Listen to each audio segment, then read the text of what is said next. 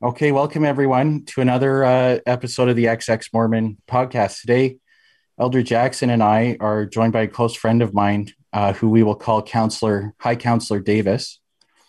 Um, and just a little bit of introduction on Counselor Davis. He and I go way back, and I would say I forgot to mention him when we talked about the perfect people in the church, but he's somebody who I would call one of the perfect people who helped me on my journey through and actually out of Mormonism. So, just as a little story about Counselor Davis, when I finished high school, the stake rearranged our ward boundaries, and all of my friends ended up in one ward, and I was on my own. And so I had the choice to go to the YSA ward, and so I started going there instead. And Counselor Davis he'd recently come home from his mission, and he knew my family. But he and I didn't really know each other, but he ended up reaching out to me a lot when I was coming to activities and coming to church on Sunday. And he was a really good friend to me and helped me feel like I was fitting in. And then when I came home from my mission, he's a good friend to me again as well. And somebody who was a mentor to me. He helped me settle into a college major and helped me get a foot in the door with a prestigious firm. And then you probably don't know this, Counselor Davis, but I actually heard about you leaving the church through the grapevine while I was trying to make my way out or figure out if I was going to stay in. And one thing that I thought was, well, if he's out, maybe I can get out too. So Counselor Davis has just been a very good friend. And he's always been like one stage of life ahead of me and kind of leading the way. And it's funny that it's even, coming out of the church, he's still been a leader and a friend to me. So, without any further ado, welcome, Counselor Davis. Is there anything you'd like to say before we get started? No, thank you I guess, yes. Thank you for the nice introduction. It was heartfelt for sure. I appreciate that. I'm excited to be on the podcast. Listening to your prior episodes, I got amped up about this and kind of sharing a little bit about me and the ex-Mo life. Okay, awesome. So, what we're going to talk about today is complacency and a follow the leader mentality that you get while you're a Mormon. And so to start this off, I just want to tell a little story. Kind of in my last few months in the church, I was a youth Sunday school teacher. As I find most people, as they're leaving the church, end up being Sunday school teachers. But one Sunday, the ward chorister made us stand up or invited us or motioned us to stand up during the intermediate hymn for no reason. And I didn't stand up because I was comfortable. And I'm looking around at everybody standing up, and they're standing up because the person at the front of the room told them to stand up, not for any other reason. I thought, you know what, I'm comfortable sitting, doing what I'm doing. I'm just going to sit here and watch. So I sat. And then after I went to Sunday school and I questioned my Sunday school class, and I said, why'd you guys stand up? And they said, I don't know. The lady at the front of the church was standing up. And I was like, well, do you think that's a good reason? They're like, well, no. And I'm like, so why'd you do it? And they're like, well, I don't know. And so I told them about Adolf Eichmann. And so this was something I'd learned about while I was in university. And I mean, if you guys know about Godwin's law, it's this adage that any internet discussion, if it gets bigger and goes on long enough, it'll eventually involve a comparison to Nazis or Hitler. So I'm going to get it out right of the way. I am making a comparison to the LDS Church to Nazis, but Adolf Eichmann, he was like the logistics manager for the Holocaust. So it was his job to arrange all the deportation of Jews and get them to extermination camps. So he's never like a boots on the ground SS guy hurting people or beating people, but he was the mastermind of the monstrosity, kind of perpetuated the Holocaust from behind a desk. And then he fled to Argentina. So, Counselor Davis, you served your mission in Argentina, right? See. Yeah. Did you meet a lot of Nazi war criminals on your mission? Or like? No, I didn't, but there are a lot of Germans kind of up in the region that I was in. Oh, really? So you did. Oh, yeah. You may have met a. In addition to learning Spanish, I learned a few German phrases that kind of got us in the door in this certain town. It was kind of uncanny. Right. Okay. So yeah, Eichmann ran away to Argentina. Mossad, the Israeli Secret Service, actually captured him and brought him back to Israel for trial in the 60s. There was a movie about this with Oscar Isaac that was like a Netflix movie. I can't remember what it was called. But they drugged him so that they could sneak him. And they said, oh, he's just sleepy. So they could sneak him on the airplane and everything. It was a big operation, Nazi hunter operation. But then when he comes to Israel to stand trial, there was this woman, Hannah Arendt. She became a sociologist and she was a Holocaust survivor. And she attends part of the trial and she says he's banal, which means like ordinary or unexceptional. And she comes up with this phrase, the banality of evil, because the Holocaust was so evil and it was so terrible. But then these people are standing trial and they're like regular people you'd meet at a desk job. And it's like this evil, evil thing was just perpetuated by regular people. And that was kind of this idea she came up with, is that atrocities aren't committed by evil people. They're committed by average, regular people who don't ask questions and just do what they're told. So I ended up telling my Sunday school class about this. I said, hey, standing up because somebody at the front of the room seems like a small thing. But if they can just get you to do that, what else are they couldn't get you to do? If you don't think or challenge or question the things they're asking you to do, you've built that habit. So if they start telling you to, exterminate this wagon train coming from Missouri, you might just do it.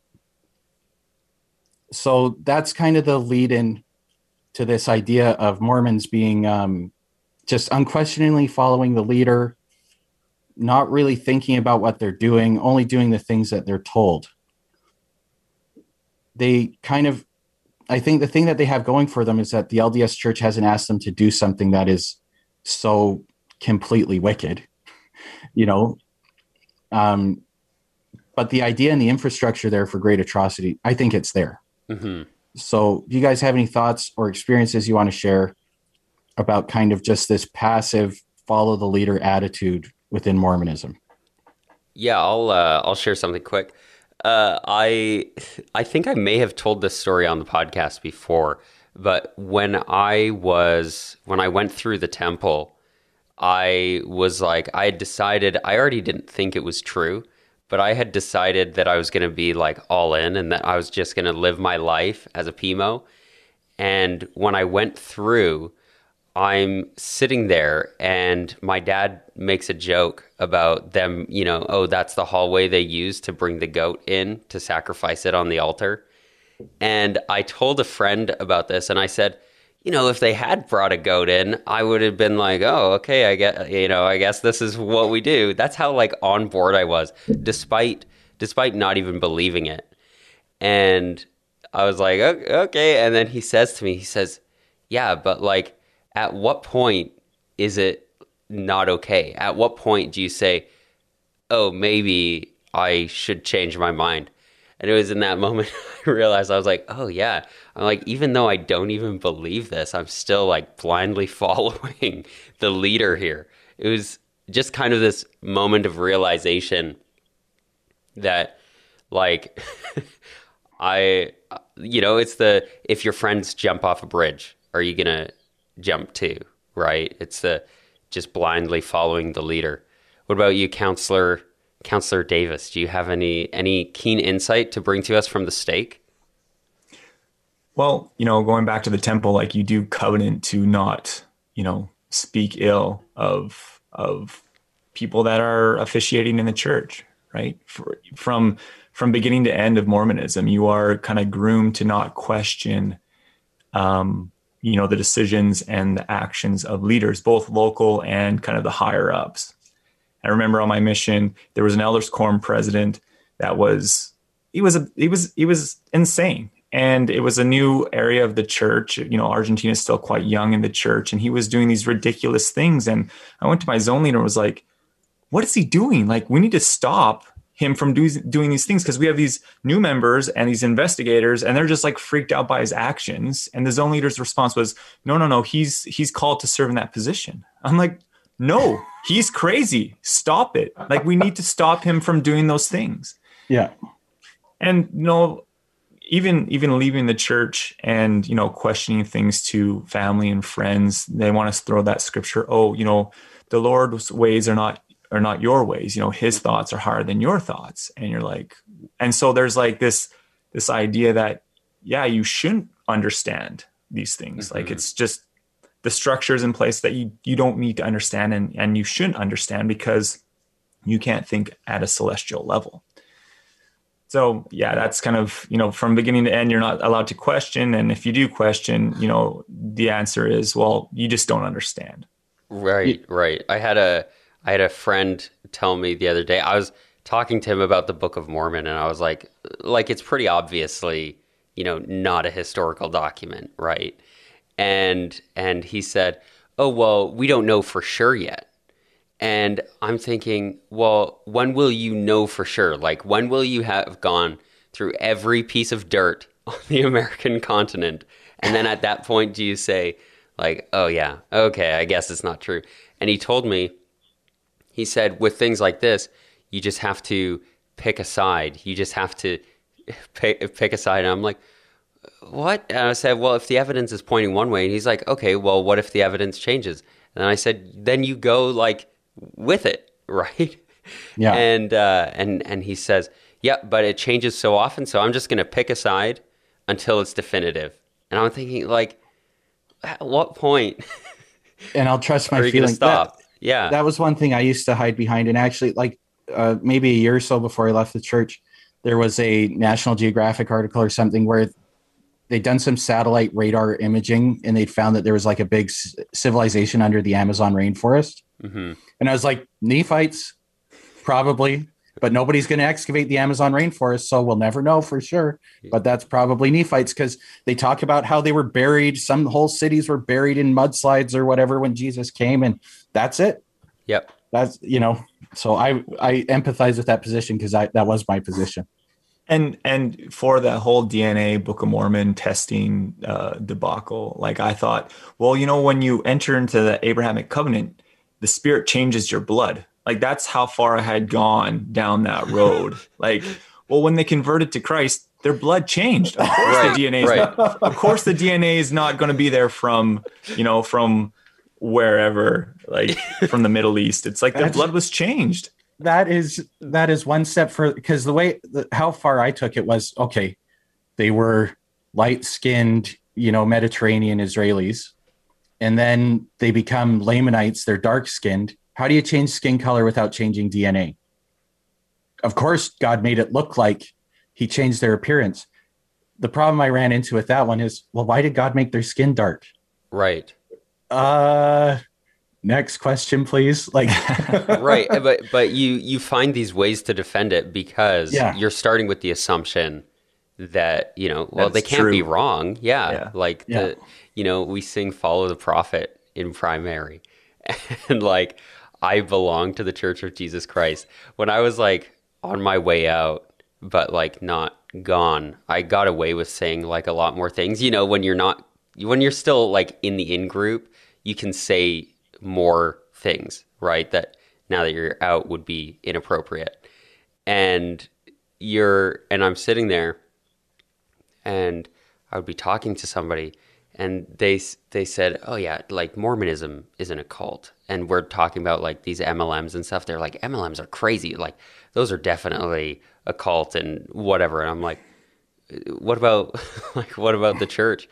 And they're like, no. And I'm like, I belong to the church. I'm like, I belong, like, I am owned. If my kid came home, I love my country, but if my kid came home singing a song about how they belong to the country, I'd be like, whoa. I'm like, if things go south here, like, we're leaving, Oh yeah. like that idea of ownership is something you find in totalitarian ideology, right? You belong to the state, or you belong to the fascist party, or whatever it is, the fatherland, the motherland.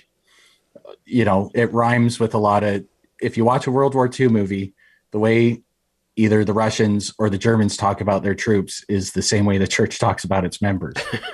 Yeah. Right. Yeah.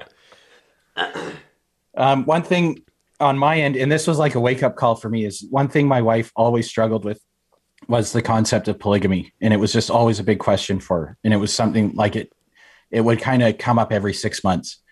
But I remember her asking me as she was leaving the church, she said, if Thomas S. Monson told you to take a second wife, would you do it? And guess what? I know what the right answer is, which is obviously not. But my lying face came on, and she was like, what would you do? And I'm like, babe, don't ask me that question. Just don't ask me, because I don't know what I would do. Don't make me choose between you and God. I can't comprehend this. But that, to me, it was like, the fact that I can't answer this with a straight no is a problem. Right? Mm-hmm. Yeah. I had a friend a few years ago. He was dating this girl, and it was pretty serious. And she was a convert to the church, and she just learned about polygamy, which is weird because she had read like a bunch of quote unquote anti stuff. And then she asked her boyfriend about it, and they got talking, and he knows all about the history of the church and everything, and he's been through the temple, and he's like, yeah, like polygamy is a thing. And she asked him that question, and he was like, yeah, I would. And she's like, well, and she like broke up with him right then and left the church. And at the time I was like, what a fool, like leaving over something so little, you know? Yeah. And I'm like, wait a second. There's a lot of men in the church who think polygamy is not a big deal, right? Like, and of course it's not a big deal when you are the beneficiary of the toxic system, right? Right. Well, I remember home teaching a woman, and her husband was not a member. And he's like, did you know there's, members of the church that are practicing polygamy right now? I'm like, no, there's not. He's like, yeah, Russell Nelson, he's got 2 wives. Oh, and I'm like, in the moment, I'm like, it doesn't matter. And then thinking about it, like, that's a huge issue. Like, in the eternities, he has 2 wives. Yeah. Like, that's a little effed up. Like, how is that right in any scenario? In any scenario. And he, we don't practice polygamy, but we do. We practice it in a significant way. Yeah. With eternal marriage. And there's still members. There's still members too, who even like explicitly in this life. I have a friend whose dad was doing something for the church in Missouri. And you get all sorts of weird Mormons in Missouri because they're off to Zion, right? Yeah. And he's like helping this guy out, and he noticed that there was this woman always around the house, and this guy's living off like church welfare and stuff. And my friend's dad is like, "Hey, what's going on with you and so?" And he's like, "Oh, she's just here helping out." And he's like, "Isn't your wife in like Utah still?" He's like, yep, she's coming to join me soon. And he's like got like 2 wives going on, basically. And so it's like, even explicitly, there are still tons of members who are like, it's coming back. Well, I remember reading the church handbook, like one of the first times, and there was and this would be the church handbook, 15 years ago. But there's like a big section about polygamy and excommunicating polygamists and stuff like that. And it's like, but aren't they FLDS? Like, the polygamists are just the FLDS, and they're already excommunicated. Like, why does the church handbook need this section? Well, no, there's so many small little United Brethren, United Order groups. And I've listened to some podcasts on this. Like, they start out in wards, and they'll have like little family home evenings, and then they invite a couple other couples. It's like a swingers thing, right? And then they start, oh, so-and-so's had a revelation that the principle's to be restored, and we're going to go live on this compound in Mexico. And like, it happens all the time in like Utah, Arizona, Idaho, like the more dense part of the Morador, right? Mm-hmm. Well, there are schisms saying that, the LDS church that we know, the prominent big one is gone astray, and that polygamy is actually part of the true church, and that these people have full rights because it's the higher law to practice this, and the brother and the quorum are off their rocker, and they've gone the wrong way. Which is so like which goes back to that leadership, just following the leader, right? You just follow whoever you've decided is the leader, right? It's not like they have some magical calling. It's like, well, yeah, I like my bishop. Well, the prophet says not to do polygamy, but my bishop says so. And, it just, you pick which leader you're following, and then you put your blinders on and head on with it. Right. There's another layer of this following the leader kind of thing. So we've talked about like just doing stupid things because the person in front of the room told you to do it. The other layer is, and Mark, you and I talked about this, is not really doing anything, just kind of sitting around waiting for the Lord to fix things or for the brethren to decide something. Right. So one thing, Mark, like when we were in YSA together, I think we did an elders quorum activity one time in a soup kitchen or something. But the reason why we did it there was because you helped out at the soup kitchen every week. And it was like, you were just trying to do good stuff because you thought you should do good stuff. Whereas most of the other guys in the elders quorum, I think we kind of took the attitude of, well, I serve in the church, so I've done my community service, right? Right. Yeah. Yeah. Yeah. They take it as, this is the place where I serve. This is the place where I help out. And I think you miss helping so many people that way. I think, Mark, you have a few stories on this, right? Councilor Davis. Councilor Davis has a few stories on that. Councilor Davis, you got a few stories on, I think, things you've done to be like involved in the community, and then the church catches up like 2 or 3 years later, right? Well, yeah, not necessarily. I just have a comment about, people being members of the church, being involved in the community. Like my wife and I, before we got married, we used to volunteer at the local food bank, and it was awesome. Like we were there every week for about 7 months, and it was fantastic. Then she got pregnant, we had a baby, and we couldn't go. But it was like, there was no responsibility or obligation to do it, and it was probably one of the most fulfilling things that her and I have done together ever. And then when other people would hear about that, they're like, how do you have the time? And like, we both had substantial callings. Like we were both kind of prominent members in the new ward that we had got into as a married couple. But like, yeah, members of the church, like they pay their tithing. There's very few members that donate outside the church. Mm-hmm. And then they give a ton of time in the church, and then they don't give any other time to like community groups that actually are doing good things in their local communities or pushing forward like really good initiatives to better humanity. So yeah, my wife has been very motivational in terms of like doing stuff outside of the church, and she has her education is in development of developing countries, and so when we found out in 2015 about this refugee crisis that was going on in Syria and the areas around there, we wanted to get involved. We wanted to host a refugee family. So we joined with 4 other families, none of which were LDS.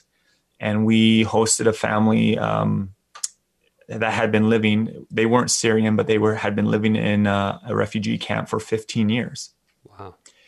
And I remember giving a talk in a combined priesthood Relief Society meeting about our initiative, asking for helps because we needed drivers for certain things to move people around to appointments, because there was 5 families, including us, that was taking on this endeavor, but there were still a lot of moving parts, doctor's appointments. They all had malaria when they arrived here and things like that. And, some people put their hands up to help out and got a lot of comments like, hey, if you need anything, let me know. But there was never like any true commitment. Mm-hmm. And so that was late 2015, and they arrived February 2016. And then April 2016, there was a general conference. And wasn't even a quorum, wasn't even one of the apostles. It was an elder from the 70s. And he talked about the refugee crisis. And then like, interest in what we were doing like blew up. Everyone wanted to get involved. Everyone wanted to know how our family was doing.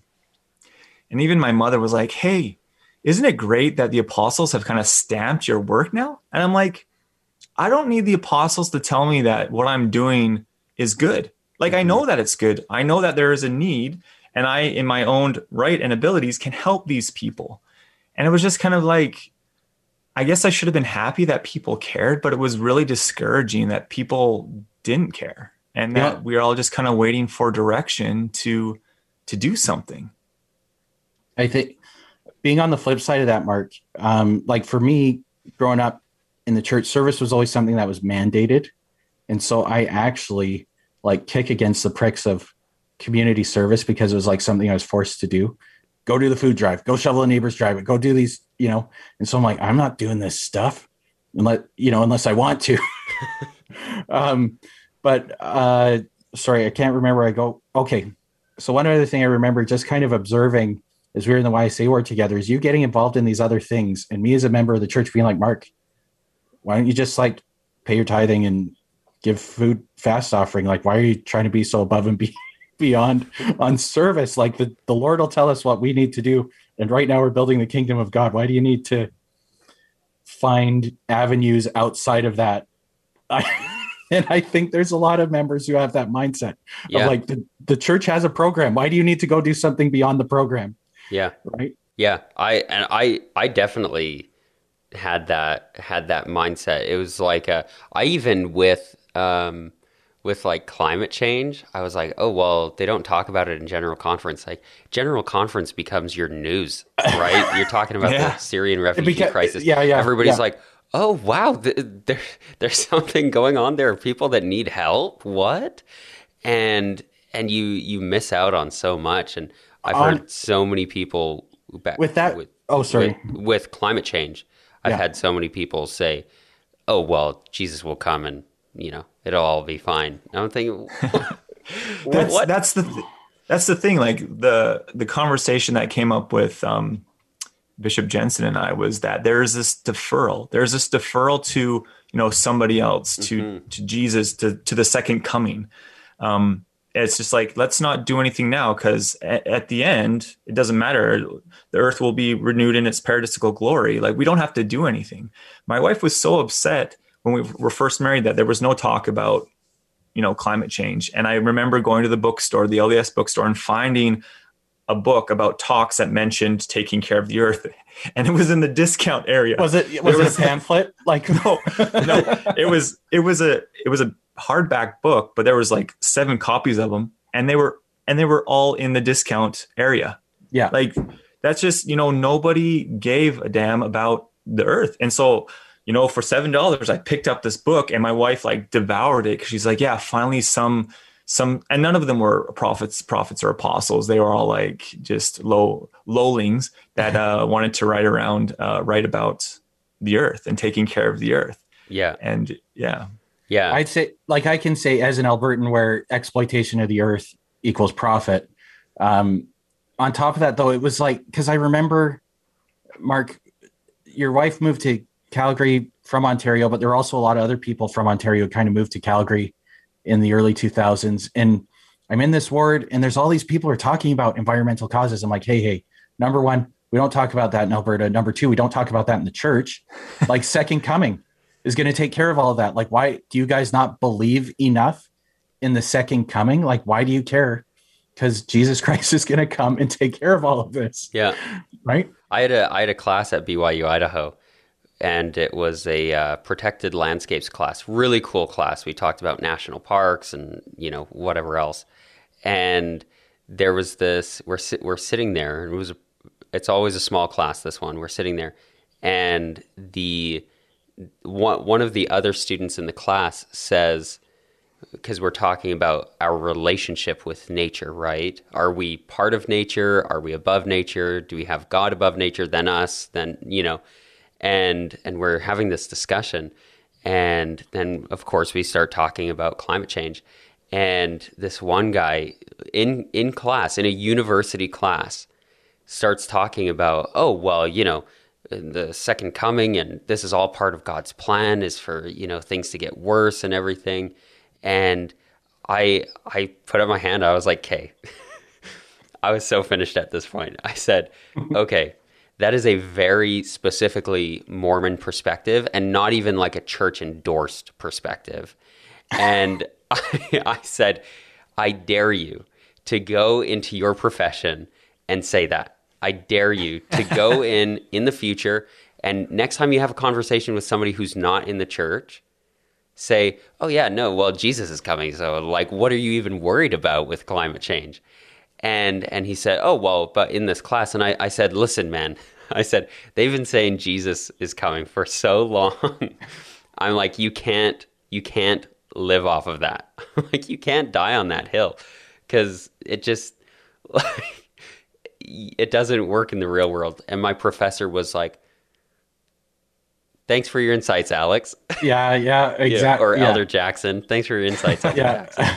Well, and that extends to other social issues as well, with like poverty and racism. It's like, well, it says that we need to take care of the poor, but when Jesus comes, everything will be made right. And you're like, what about the whole body of Christ stuff, right? Mm-hmm.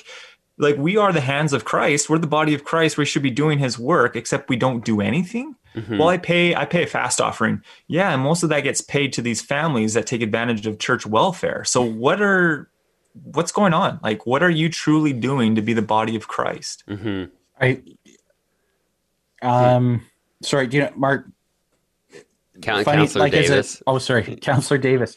As a real TBM, even when I saw you and your wife getting involved with those refugees, I initially thought, oh, but the church must be doing something about this. The church is involved in humanitarian efforts. I just pay and forget about it. Like, how could the church not be taking care of refugees?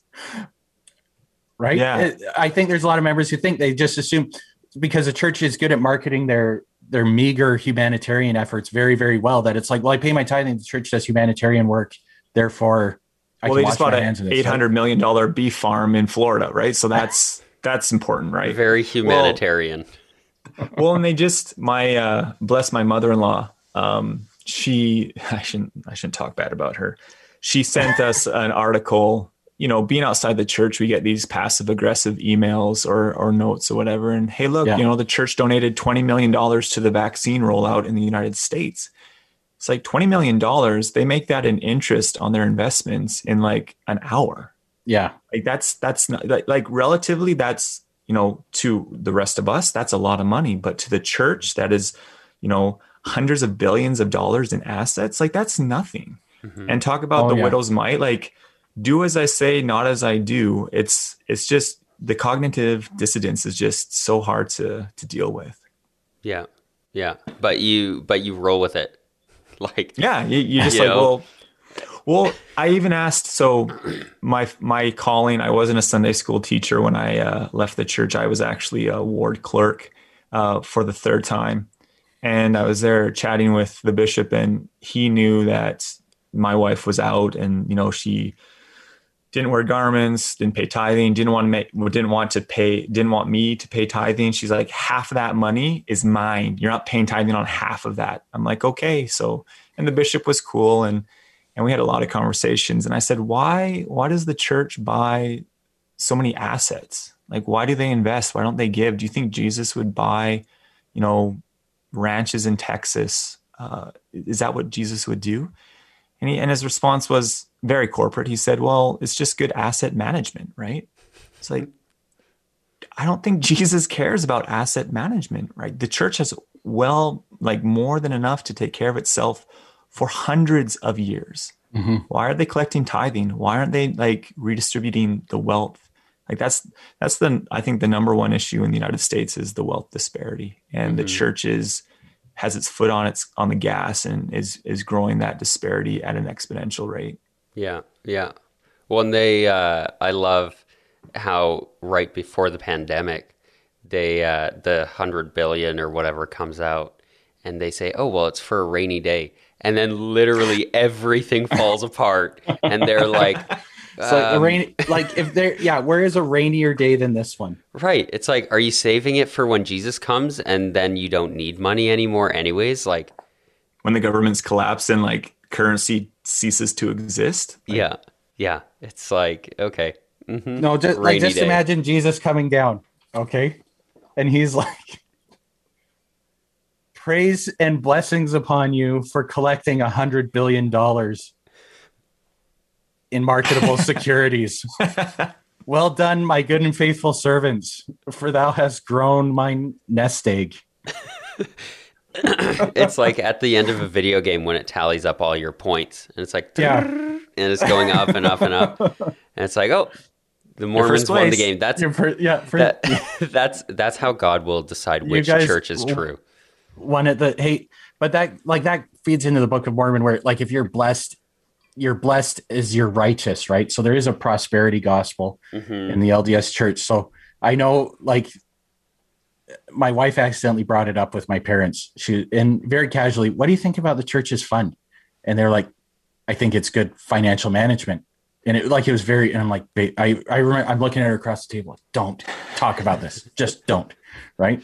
But because I knew what the answer would be, it's validation of the blessings of the Book of Mormon. We have $100 billion because we're righteous, because we'll be blessed and prospered in the land if we're righteous. So people who have money are righteous. People who don't have money are being cursed. Right.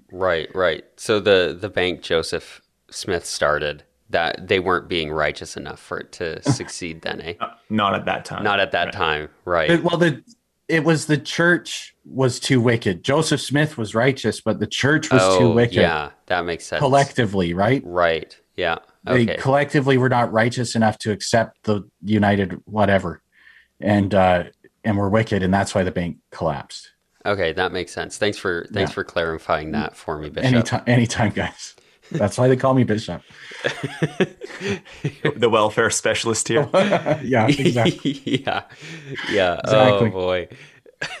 Okay, so anything else on complacency? Anything else on follow the leader you guys want to talk about, or have we sufficiently beaten this horse in the membership of the church? I think, at the end of the day, Andrew, our Bishop.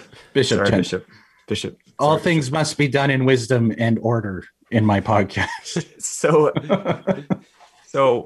the end of the day, being called out by family and friends for my behavior, i.e. leaving the church, and being told that I was being led away by Satan, like to my face by loved ones, was kind of overwhelming.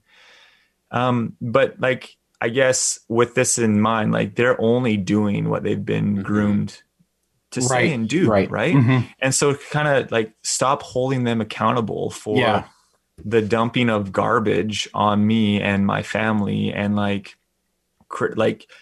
whole thing about prosperity. Like, we've done okay since we've left the church, right? We've kind of found our footing, and we have a new community, and we're happy, and we're doing okay, right? And just when I throw those things at my family members, and they're like, well, yeah, so that doesn't matter. It doesn't matter, right? You're still being led away by Satan. And then just like not taking it personally, but it's just the dogma that they're speaking, and that's how they can continue to exist in their belief structure, and just like forgiving them, like that Holocaust survivor forgave the Nazis for the travesties and like the things that they committed. Right. Yeah. Sorry. I, forgot to bring that in, because I think that's part of getting over being an ex-Mormon and getting past anger and letting the thing go, is realizing that the people in the church are very perfect. It's just they're part of something very, very corrupt and controlling. Yeah. Right. Yeah. They're part of the machine. And that ties in nicely with something I wanted to say is, even when we leave, even when we're out and gone, we can still find things that we attach ourselves to and that we blindly follow, right? How many people, hero worship celebrities or political leaders, right? Of any sort. And so I think we need to take the lessons that we learned from being part of this and apply it to other things as well, and not just say this is the only space where it does that.